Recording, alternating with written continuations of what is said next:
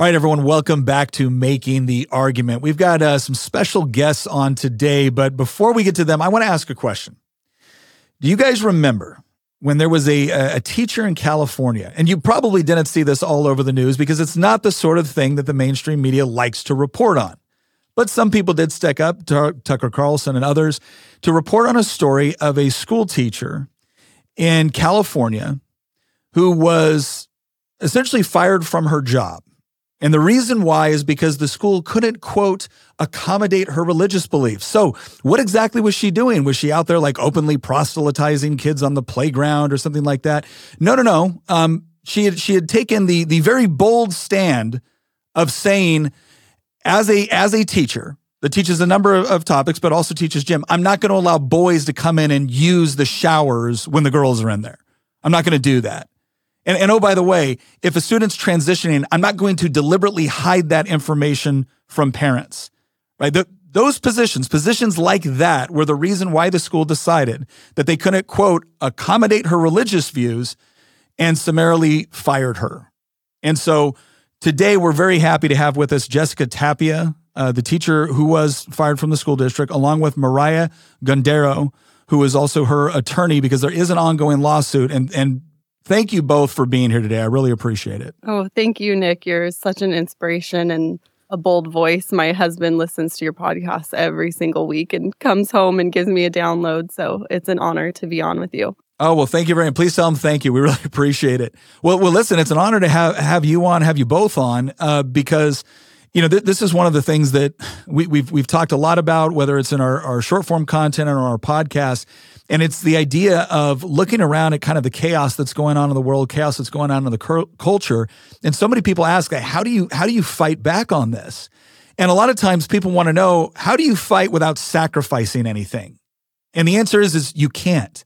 You can't. It requires sacrifice. And you've given up a lot to take a stand for what you believe. And so what I'd like, for the audience to kind of understand is, can you run us through just, kind of a brief background of, how you got into teaching, why you wanted to specifically teach at this school, because I think that's also an interesting part of this story, and kind of what it was like being at the school for 6 years without any issues before all of a sudden you just apparently became a huge problem for the school district. Can you just give us a background on that? Yeah, sure. So actually, specifically, I was at Hoopa Valley High School for many years. I went there as a student. I was a straight A student, an athlete. I met my husband there, and really funny story, specifically with that, I actually joined a Bible study that my swim coach invited me to, a girls' Bible study, and that's when her son learned of me, and we started dating from there. And so much history there at Hoopa Valley High School. And when it was time for me to go to college, very much a homebody, so I just went up the street to California Baptist University. I started my degree in kinesiology because I love just health and fitness. That was the one thing I knew I was very passionate about.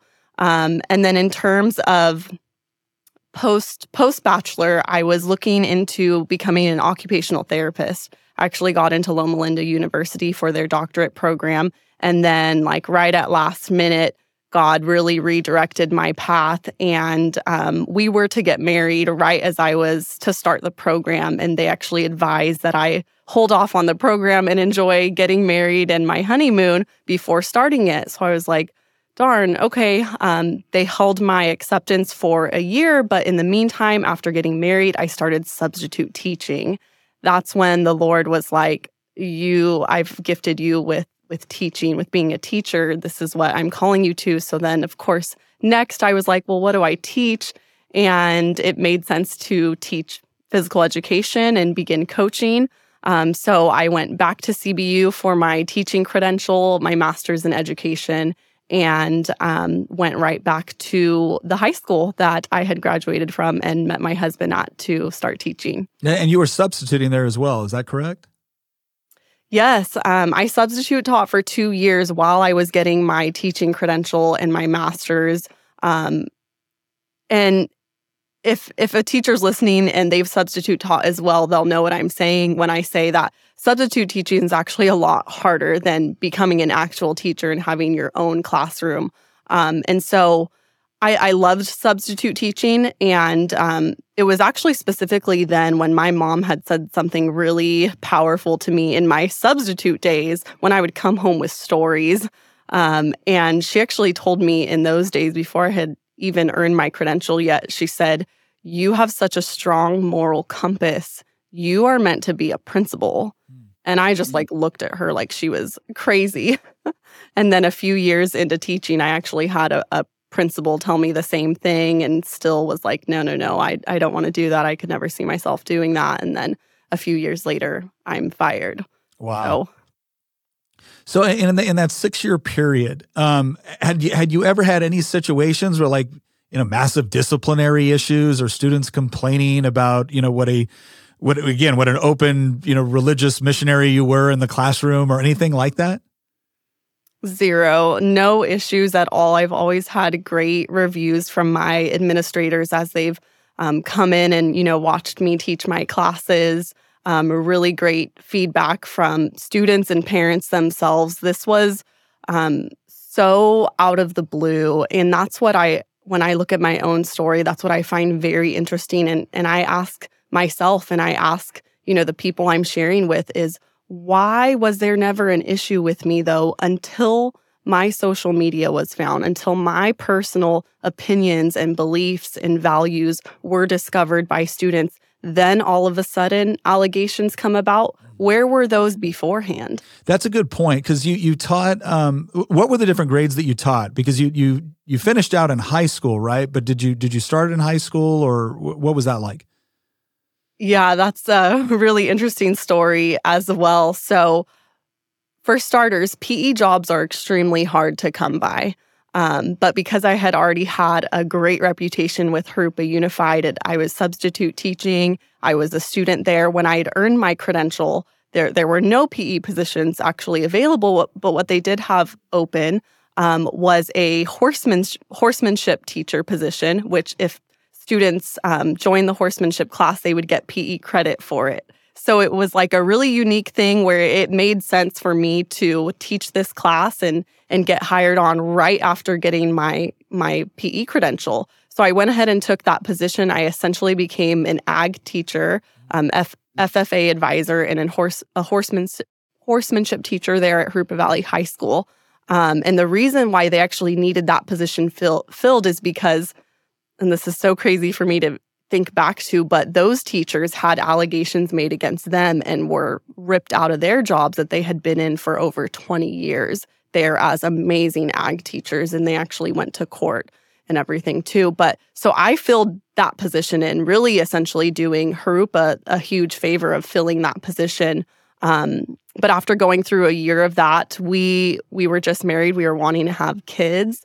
And I learned that being an ag teacher and FFA advisor is like 24/7. I mean, I was, coming back to the farm in the evening and feeding the animals and, a lot of weekend gigs and overnight gigs with the fair. I love it. I love what the program does for kids and what kids learn in FFA and ag. And I know you are into that as well. But I was definitely like, I need to teach PE, though. I need to eventually find a position, with what I went to school for specifically. So Hrupa Unified School District was like, no problem. We understand it's not a fit. We'll move you right over to a PE position we actually have available now at the middle school. So first year was at Hrupa Valley High School in horsemanship. The next 4 years were at the middle school I went to, Mary Loma Middle School, and then I moved back to Hrupa Valley High School. Time is gone for me now since I've been fired. So it's been almost 2 years now that I was teaching there, but that was where I finished up and where I was fired. So gosh, you had to teach in the trenches of middle school. Oh my gosh. I always said, Lord, I'll become a teacher, but I will not teach middle school. It is such an awkward phase, right? Where it's they're still kind of kids, but they're trying to become teenagers. And it's this really weird, awkward mix. And I just remember that time for myself. And of course, the bulk of my teaching ends up being in middle school, but I fell in love with it. I really did. I loved my time at the middle school. Oh, that's what you get for testing God. The moment you tell God, I'd never do that, it's like, oh, okay, well, here you go. Exactly. You've worked, and I would say arguably you worked in one of the most difficult areas, which is middle school, right? Like there's just it's just such an, like you said, such an awkward time for kids where they're trying to figure themselves out and whatnot. So you move back over to high school, and again, there's been no issues, there's been no problems. You get along with your fellow teachers, the principal, administrators, parents, students. And then all of a sudden, one day, somebody, I guess one of your high school students was apparently perusing social media. And what was the thing that they found that just set them off? Yeah, so whoever it was found a video specifically I had made in Kohl's. I had walked into Kohl's one day and was just overwhelmed by all of the Pride clothing everywhere throughout the store. But that day I learned that they're making this stuff now for toddlers and babies. And I really took an issue to that because I'm thinking like these precious little kids, like they don't have a developed brain to understand what this pride symbol and word is that they're being forced to wear. And something I was beginning to use my platform for was to just communicate with other moms out there and let them know, like, hey, when we go shop at Kohl's, like, this is what we're supporting. Like, we should really think about voting with our dollar and all of that good stuff. And so I had made a video about that. And that's the video they found. They airdropped it to the entire school. So let me get this straight. You had the audacity on a private or on a Instagram account or whatever it was, where you weren't listed as a teacher. It wasn't as if it was some sort of official account through the school or whatnot, to express an opinion, which would have been considered perfectly normal 42 seconds ago within the course of human history. But now all of a sudden it was just, it led to the school board, or not the school board, but the school district directly confronting you over this. So you had a bunch of students that they airdropped it, sent around, and then what were you getting a lot of like direct messages? Were you getting a lot of comments? What was going on in that point?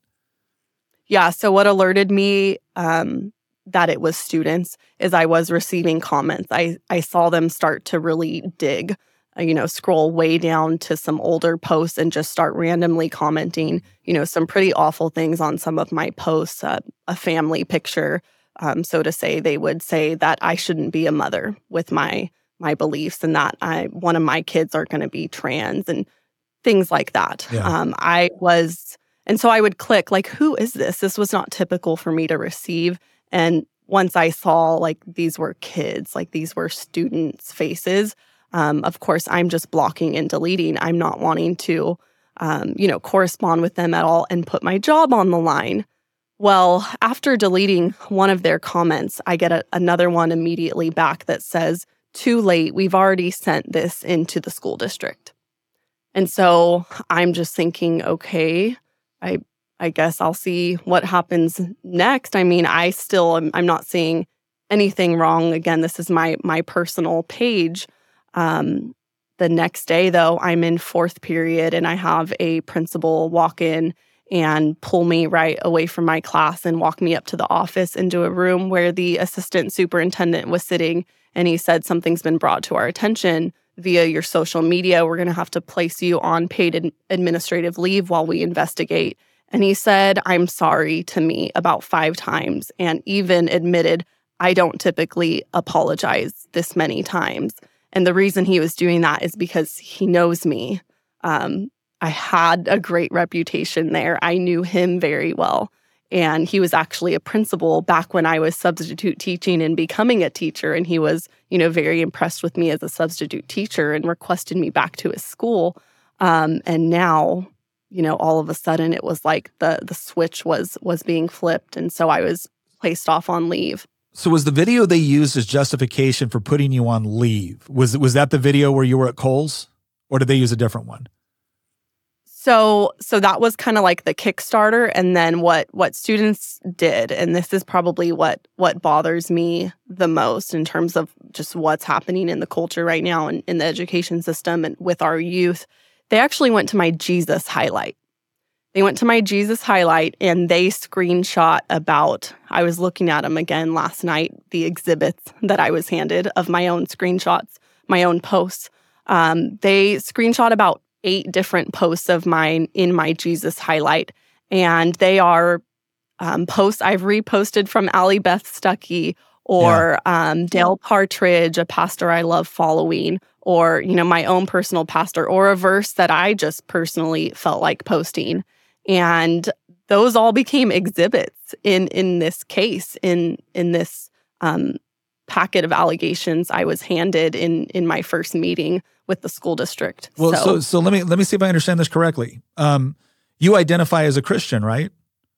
Correct. Would you call your Christianity a core component of your identity? Absolutely. Oh, okay. So I see. The same people were now putting you on administrative leave because on your private social media page, you shared aspects of what comprises your core identity.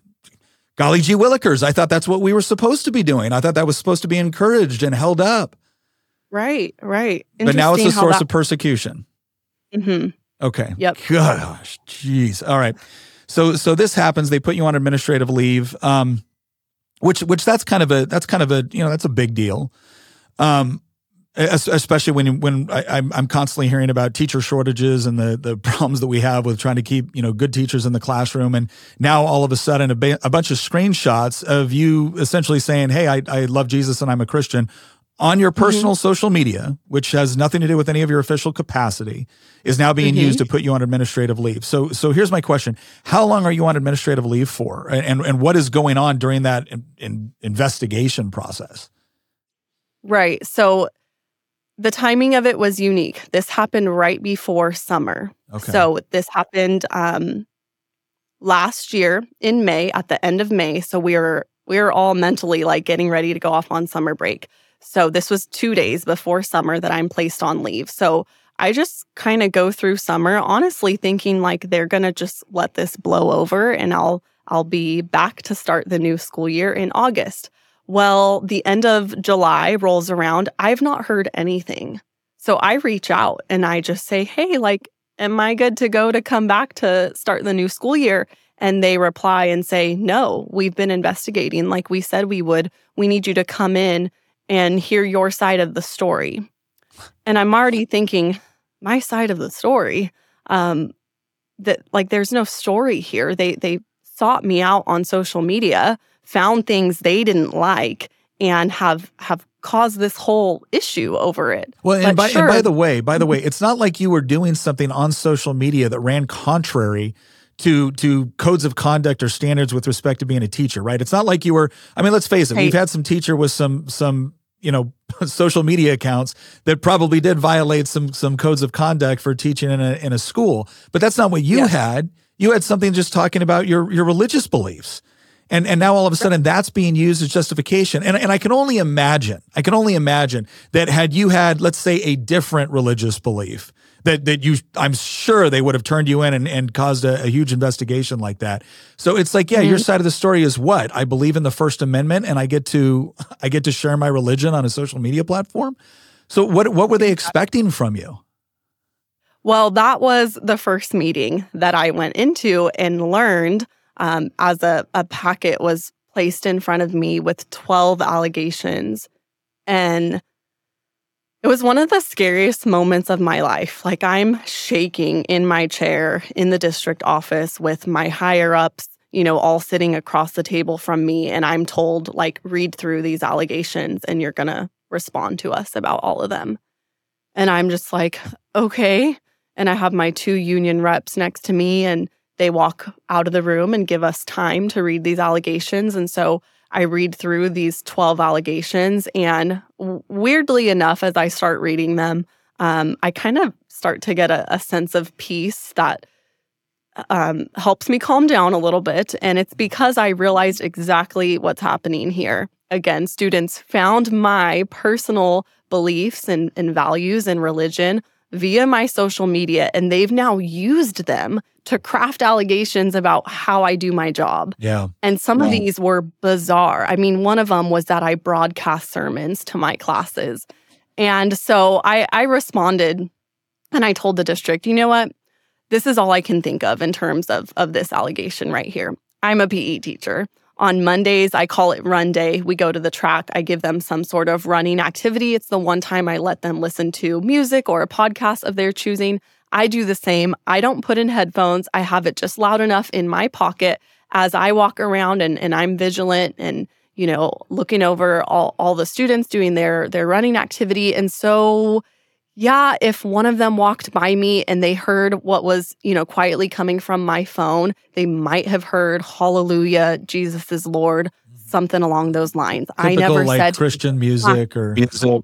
That many teachers, if you walk into a classroom today, probably at the teacher's desk is quietly playing something of their choosing, which there are thousands of, Christian teachers in this nation that probably have Christian music quietly playing at their desk right now.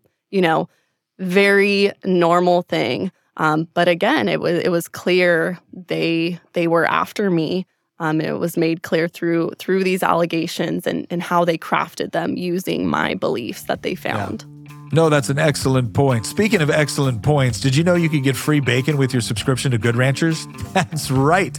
And keep in mind, this deal is not on the site. This is an exclusive offer for my listeners. So if you go to goodranchers.com, right, you put in promo code Nick and you sign up for one of the subscriptions to the best beef, poultry, pork, or wild-caught seafood you've ever had, raised right here in the United States of America, they're going to give you, as a way of demonstrating their thankfulness, 1.5 pounds of free bacon with every single order. God bless America. They're going to send you a bunch of meat, and then they're going to send you the meat that you wrap around all the meat you just got, and they're going to give it to you for free.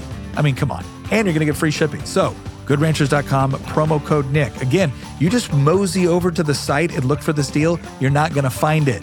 Promo code Nick. That's how you get your 1.5 pounds of free bacon with every order in your subscription for an entire year. Goodranchers.com, promo code Nick. Go get it right now. So basically, they went to your private social media, found stuff, and then tried to create instances where they could make a connection between that and something that happened in the classroom. But keeping in mind, you had been teaching at this high school the entire year, not a single accusation of you doing any of this stuff brought to anybody's attention. Like, it was only after somebody got mad about the social media. Yes. And so obviously, too, I think with that Kohl's video, they really discovered my stance with, the LGBTQ community, where I stand with that, what my beliefs are around that. And so, again, another one of the allegations was that I wasn't respecting students' gender and pronouns. Also super interesting because I had never had a student come to me and say, Mrs. Tapia, I know on the roster, like it says I'm female and my name is, Rose, but I would now like to be treated as a male and be called Ronnie. Like, never had that happen. So again, super bizarre. How are we making an allegation from a situation that's never happened? You're making that based off what you've discovered about, my views and my opinion around transgenderism. So let me ask you this. So that they bring you in, they have you answer the accusations, you've got answers for all of it.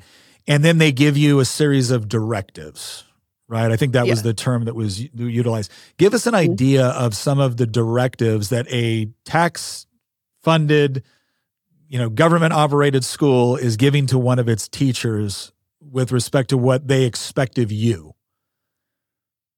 Yeah, so I learned of these directives in the second meeting where they let me know that I was barely being allowed to come back to work, that I was barely being able to keep my job at this point because what I had done was so wrong. So now I was to go back and follow this plan of assistance and directives. So one, I was going to be watched for 45 days, for the next 45 days.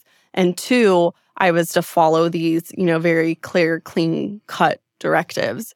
And so the first one was that I was to refer to students by their preferred gender pronoun. And that's when, my personal convictions began. Because, if we really look into that, that is going along with the lies and confusion that I believe come only from the devil, upon these poor children that I'm literally in the position to teach and help, bring up in the best that I can and help them find their purpose and their true identity.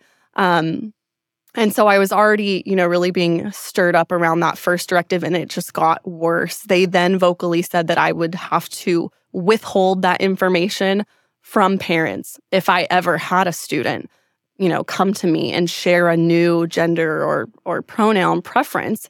And at that point, I wasn't talking much, right, in these meetings. I'm just taking it all in. And that was probably one of the first times where I just stopped and I spoke back. And I looked at the assistant superintendent and I said, "Are you asking me to lie to parents?" And he said, "Yeah, it's for student safety and privacy."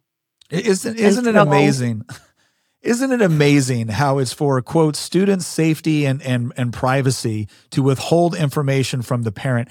We had this issue in Virginia, and I currently serve on the education committee. I doubt I will next year because we've had some leadership changes. But it always amazed me that there's this assumption that the parent is the real threat.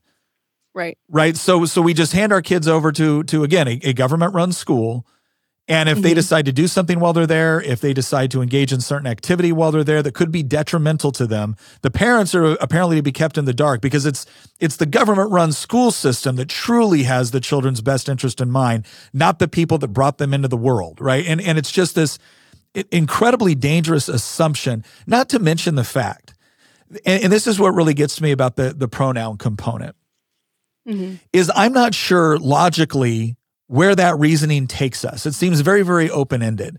Well, you have to respect their pronouns. Okay, but that's not an accurate reflection of the biological reality that we've all understood for the last, 10,000 plus years of, recorded human history. Well, no, but you got to do it now. Why? Well, because they decide to. Okay, well, what other accommodations have to be made as a result? And not only that, what if they decide to be something else? What if they're trans species? Am I just supposed to respect that? Or is there any point where I, as a rational adult, tell a child that no, you can't simply claim to be anything that you want and then require everyone else to accommodate that delusion?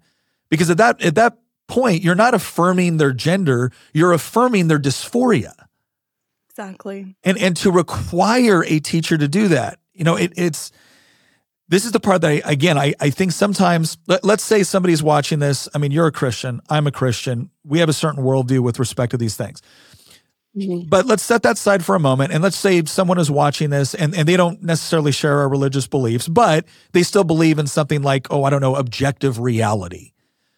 Surely they should be able to understand that requiring by law to the threat of losing your job within a public school system, unless you reinforce something that is obviously untrue, is problematic and can lead to a whole host of second and third order effects that could be damaging. But then to take it the next step and say, okay, we're going to require you to do their pronouns, but you can let the parents know. Now they're telling you, they're not even telling you, don't tell the parents.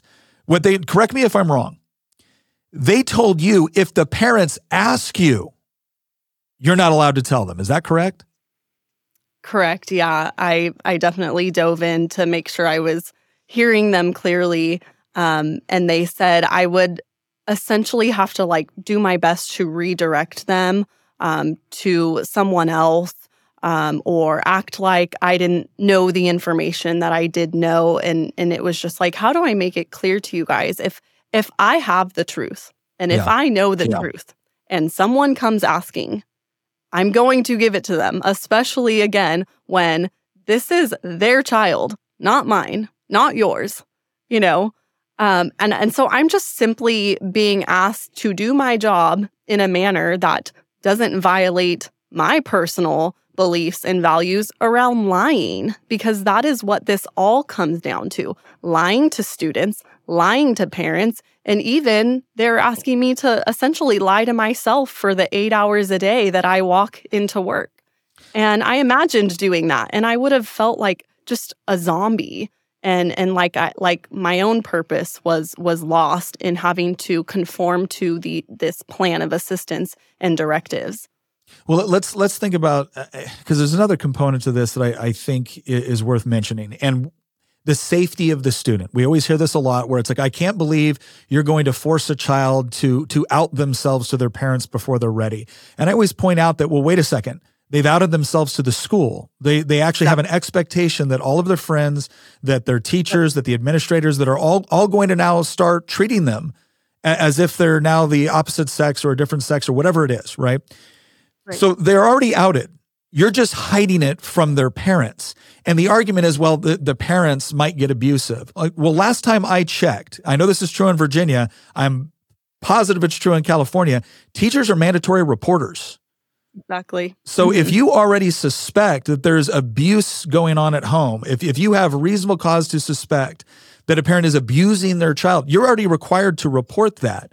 In this case, what we're talking about is a situation where the school is now going to actively work to keep information from a parent, right? Not because the child has kept it completely private, right? I have friends that are school counselors, and I understand, as much as I understand a school counselor saying, if I overhear something, or if a child says something, am I now required to go and tell the parent if I think there's concern? And I'm like, well, that is a very different scenario than creating an official school policy where you will be required, again, by regulation, to reinforce the child's, views of themselves, right? This is not about, protecting them. This is about pushing an ideology. Now, I got to ask you this, because at this point, you've got to be wondering, and I heard you talk about this before, and I'd really like the audience to understand this, because I think this part's important, and this is kind of critical to where I want to go next in this conversation. You considered just kind of quietly walking away, because obviously this is enormous stress on you. It's enormous stress on your family, your kids. Look, I know a little something about what it's like for people to come after you publicly, to threaten you online, to do all of those things, to threaten your livelihood. And there's this idea where you're sitting there going, you know what? I don't need this. I don't need this. You chose to fight it out. Why? Yeah, you know what? When I'm in horrible situations, I try to take it to the very end, like just imagining it all playing out and taking it to the very end. And really, so I just imagined being face to face with God someday, because ultimately, yes, I was having my worldly bosses ask me, to do such a thing. But I was reminded that God is my boss first and foremost. And so if man is asking me to do something that is counter to how God has asked me to live, then we have an issue, and we have a choice to make. And looking back, as hard of a decision as it was for me to make, I actually went off on stress leave for 3 months, trying to decide what to do next, because my teacher salary was a huge part of how we lived. I mean, I was really honestly kind of haunted for a couple of months with the number of my salary in my head, and I had to really just break that stronghold and just ask the Lord to just set that aside and stop looking at this, about money. Really, He's taught me just such a whole new lesson on money and provision, and really, again, so many reminders, so many ways that I grew closer to the Lord and heard from Him during this time, and continue to. But I was reminded that my district might pay me my paycheck, but He will provide. And at the same time, I wouldn't have experienced His provision unless I stepped out in faith and really gave Him the chance to take care of me, rather than putting my head in the sand and, foregoing my beliefs to provide for myself and my family. And so, ultimately, I just imagined, like I said, being face to face with the Lord someday, and having to rehash this really crucial time in my life. And all I knew is that I wanted to say that I stood for truth, and I stood for the Lord in my relationship with Him. And so at the end of the 3 months of stress leave, it was made, uber clear that I was to simply just call it out, expose the evil that I had come face to face with, let my district know I'm ready to come back to work now, but there's just a few things I'm not going to be able to comply with. Here they are. Here's the directives. Here's why. I spoke from my faith. And then from there, they said, okay, it sounds like you're asking for a religious accommodation. So go ahead and come in. This is now my third meeting with them, and we'll see if and how we can accommodate your religious beliefs. So that brings us to this January, where I go in for that meeting, and it was an experience of a lifetime. The district's lawyer had a few pages of questions for me all about my religion. Where do you go to church? How often do you go? What do you read? Who's your pastor? What is it about your religion that says you can't do these things we're asking you to do?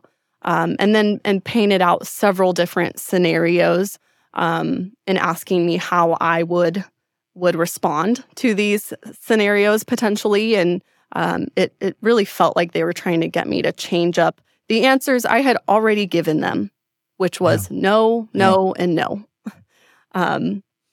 And so just to be clear too, I don't think I finished the 3 directives that I called out. So I said I wouldn't be able to call students by their preferred gender or pronoun. I said I'll call them by what's on my roster that you give me. The school gives me the roster with the name and gender. I'll go by that.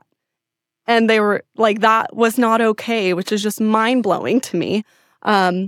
Secondly, was withholding the information from parents. And third was that from there on out, I was to refrain from speaking to students about God or the Bible, which was, of course, another allegation that was made. And I clarified with my school district, I've only talked to students about God or the Bible if they've come to me with a question. And I know my legal standing when it comes to bringing my faith into the classroom. I can do it from an educational standpoint, obviously not proselytizing. And so that's what I've done for all the time I've been a teacher. And it's never been an issue. As a matter of fact, I have many students who are Christian, and we talk about that. And it's a way we connect. And, one of them, we learned we go to the same church at one point, or one of them wanted to know what worship song was coming from my phone because they loved it when they walked by and heard it. Just very general things. And so I also said I wouldn't be able to refrain from speaking to students about God or the Bible if they were coming to me with a question. And they had made it very clear, no, from here on out, you tell them it's not the time or place. And so so those are the 3 that I spoke out against. Really interesting. And I feel I don't speak on this enough, and I really need to put this out there more because it was a victory that really took place within this whole thing before it had all even played out. But when I spoke out about the refraining from speaking to students about God or the Bible, they dropped that directive. They dropped that directive completely. It's not a part of my case. But what did come along and fill the spot of that 3rd directive happened at the end of my religious accommodation meeting, where they said, is there anything else we need to know about that you can't do in your position because of your faith, because of your religion? And I said, yeah, I'm in a unique position. I'm a PE teacher. I oversee a female locker room. So I'll just have you know now, I won't be allowing boys into the girls' locker room.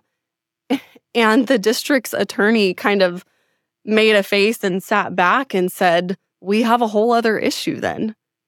You have to. If you have a student who's identifying now as a female, you'd have to let them in.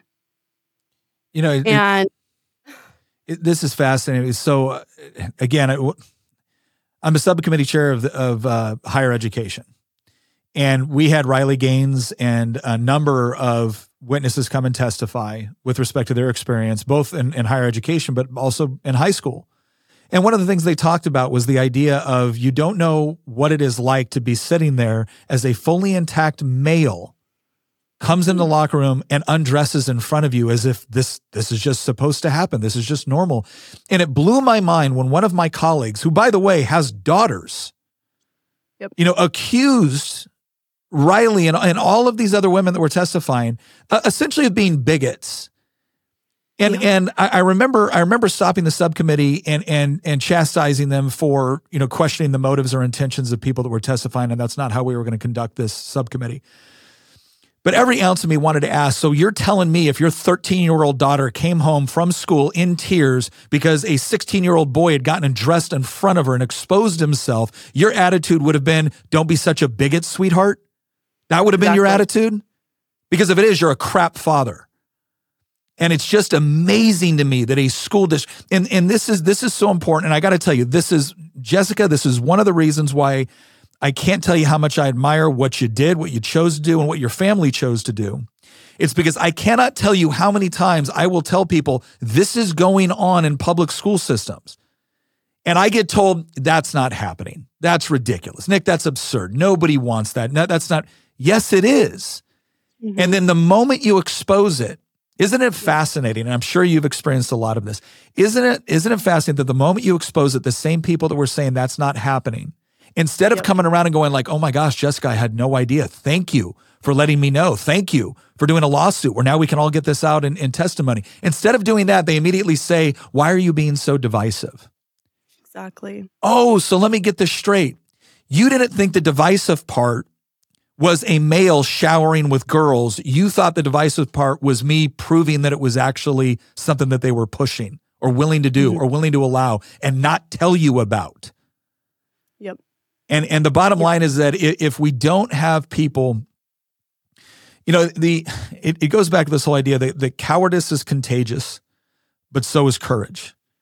And when someone is willing to step up and start to expose what is actually going on, they find that other people now can rally around someone. Because that's the thing. Sometimes it is difficult to rally around something or an idea, but it can be a lot more inspiring when you can rally around someone that is actually articulating what's going on.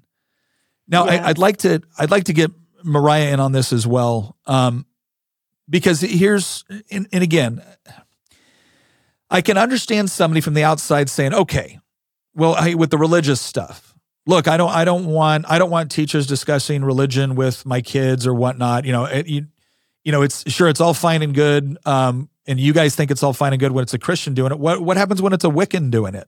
What happens when it's a different religion that maybe you're not as comfortable with? Like, are they allowed to just talk to my kids? What is the distinction that we make here with respect to, kind of the accusations that were made versus the reality of a teacher just being able to answer a question?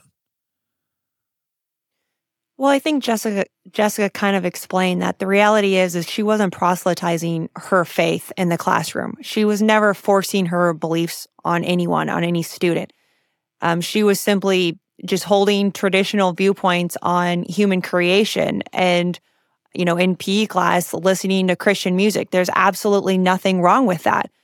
She is entitled to her personal beliefs, her religious beliefs, and the reason why the district retaliated against her was not because she was doing a poor job as a teacher. She had great scores as a teacher, great reviews as a teacher.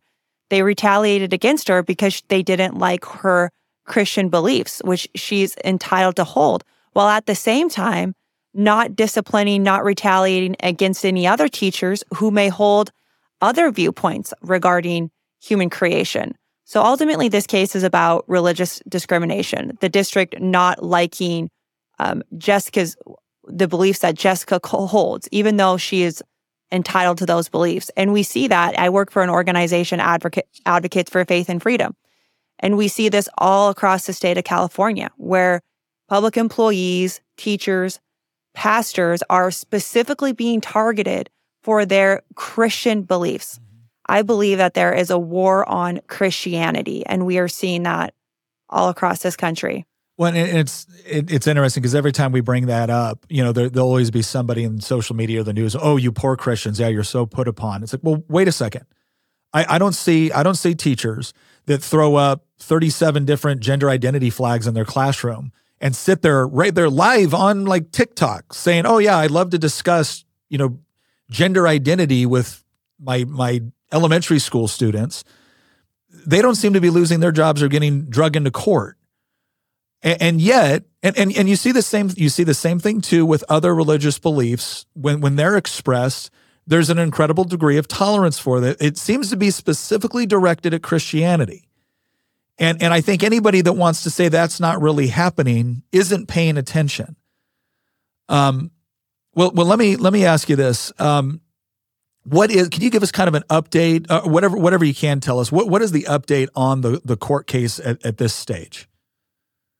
Yes. So recently, the district actually tried to dismiss Ms. Tapia's lawsuit, but the court held that the case was going to go forward because on the face of the complaint, Ms. Tapia clearly states claims for relief under the First Amendment. This is a clear case of religious discrimination. So their efforts to dismiss the case were denied. And so right now we're actually in discovery, which we're actually really looking forward to being able to depose the district because we know that her termination had absolutely nothing to do with merit.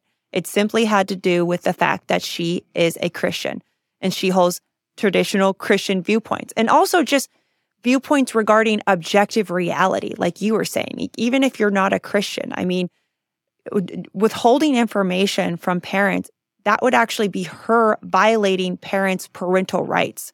So it's actually common sense for her to want to adhere to the Constitution and not violate parental rights because parents have the right to be involved in their child's medical decisions. And so that's where we're at. We look very much forward to this, and we ultimately believe we are going to prevail because we all know where the Supreme Court stands on religious freedom. They've been very clear on this throughout the COVID-19 pandemic. They've upheld the First Amendment and the free exercise of religion numerous times. So we believe the Supreme Court is on our side. Well, and I'll tell you, I mean, we already know what they're going to do. They're going to say this has nothing to do with religious belief. You're free to believe whatever you want. It's just that these particular religious beliefs impeded your ability to fulfill contractual obligations as a teacher. And this is the part where regardless of how this case ends up, and I certainly hope you win it, but regardless of how it ends up, you've won either way. And the reason why I say that is because once and for all, we will have a school district getting up there saying that it is now part of your contractual obligation as a teacher to let boys in the girls' bathroom, to call them by their preferred pronouns, and Lord knows what next you'll have to do, and to deliberately obfuscate or hide this from parents, to not be allowed to tell parents. Like the fact that will now be a contractual obligation to teach in the state of California is something that people need to understand, that this is what's going on. Because we've had this, we've talked a lot about this. And again, this is me saying this, not you guys. But I've said repeatedly now at this point, I am so concerned about the culture within our educational system. And it really starts with the idea that we need to stop. I'm sorry, they're not public schools. They're government schools. They're government financed, they're government run, they're government owned, they're government administered, they're government schools. And we're coming more and more to a situation where the government is behaving in such a hostile fashion toward anybody that doesn't repeat certain ideological lines. And we see this starting in the university and now working its way into the earliest years of our public school system. And it's making it untenable for people who, again, just have a basic respect for objective reality to be able to conduct themselves in a responsible way. And I hope you win this case. I think you are going to win this case. But if nothing else, I am absolutely thrilled that you had the courage to go through all of this in order to expose just what exactly is the criteria to be a teacher in California. Because like I said, the most frustrating thing for me is I will post something out on Twitter on what's going on in our legislative session out here in Virginia, and I will be told, you're a liar and you don't know what you're talking about. I'm the chairman of the subcommittee and I just heard testimony from 47 people. What do you mean I don't know what I'm talking about? Right. And again, if we don't have more people within the system who, again, you didn't ask for this fight. You just didn't shy away from it when it happened. Right. And I can't thank you enough for that. And it goes back to something that you said right in the, when we were talking about this. If you don't live your life more concerned about what God says when you arrive than what man says when you're gone, you're going to really regret a lot of the decisions you make.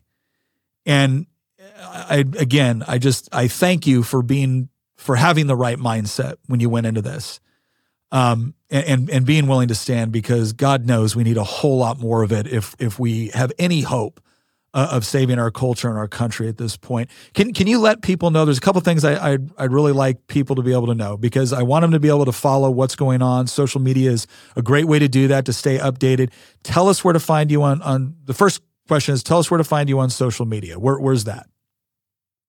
Yeah, so I'm on Instagram. That's where I'm most active. My name is I'm Jessica Tapia. Tried to keep it simple. I am, and then my name spelled out, Jessica Tapia. I'm also on Facebook, Jessica Tapia, and I recently started a Twitter because something's happening over on Instagram, and I believe they're literally taking my followers and hiding a lot of my stuff.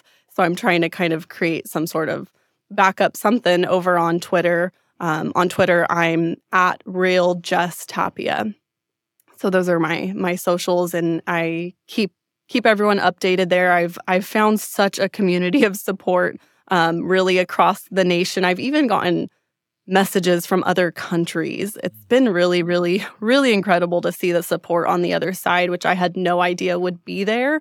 But it's definitely been just a sweet affirmation from the Lord that I have, stood in the truth, and that the majority of people stand with me. What I always say the issue is that is true. The majority do stand with me, stand with truth, and stand with science, and stand with our Judeo-Christian values. The issue is we can't be silent anymore, because how are we different from the rest of the beliefs out there and the rest of the non-believers out there if we are just Christians internally and not willing to live out our beliefs and live out our values? And speaking of cowardism, that's actually, I love that you brought that up, because it's one of the major things that helped me make my ultimate decision in this, to speak out. I actually reflected back to a sermon I heard during COVID.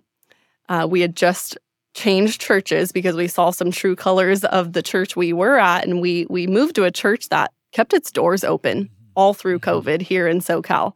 And one of the first sermons that I walked in and heard from Pastor Jack Hibbs was that being a coward is a sin. And I'm sitting here like, I've been a Christian all my life, and I've never had a pastor tell me that. Yeah. And then I go through this situation of my job being on the line as a teacher, and that sermon just came back to me. And I knew in that moment, this is typically where many teachers would cower to save their job. Do not do that. Now that being a coward is a sin, so don't waver in your faith. And so that was really helpful for me in the decision that I made. That's outstanding. Second question I have is, where can people, obviously, look, you're going to be fighting lawsuits. And again, these things never happen quickly. They take time. Where can people, support you? Where can people provide financial assistance? Is there anything like that people can contribute to or assist to help you guys and your family get through this? Sure. We have two, so I'll share mine. My best friend made me a Give, Send, Go. So many blessings have come out of that. It actually paid my mortgage for several months of this year, because again, that was what my teacher salary did for us, was cover our mortgage. And the second I lost my job, I said, we're losing this house. I don't see how we will be in this house come December. And here we are in December, and we are still somehow in our home. And that's greatly because of donations I've received to my Give, Send, Go that my best friend made for me. And you would just go to that website and type in my name.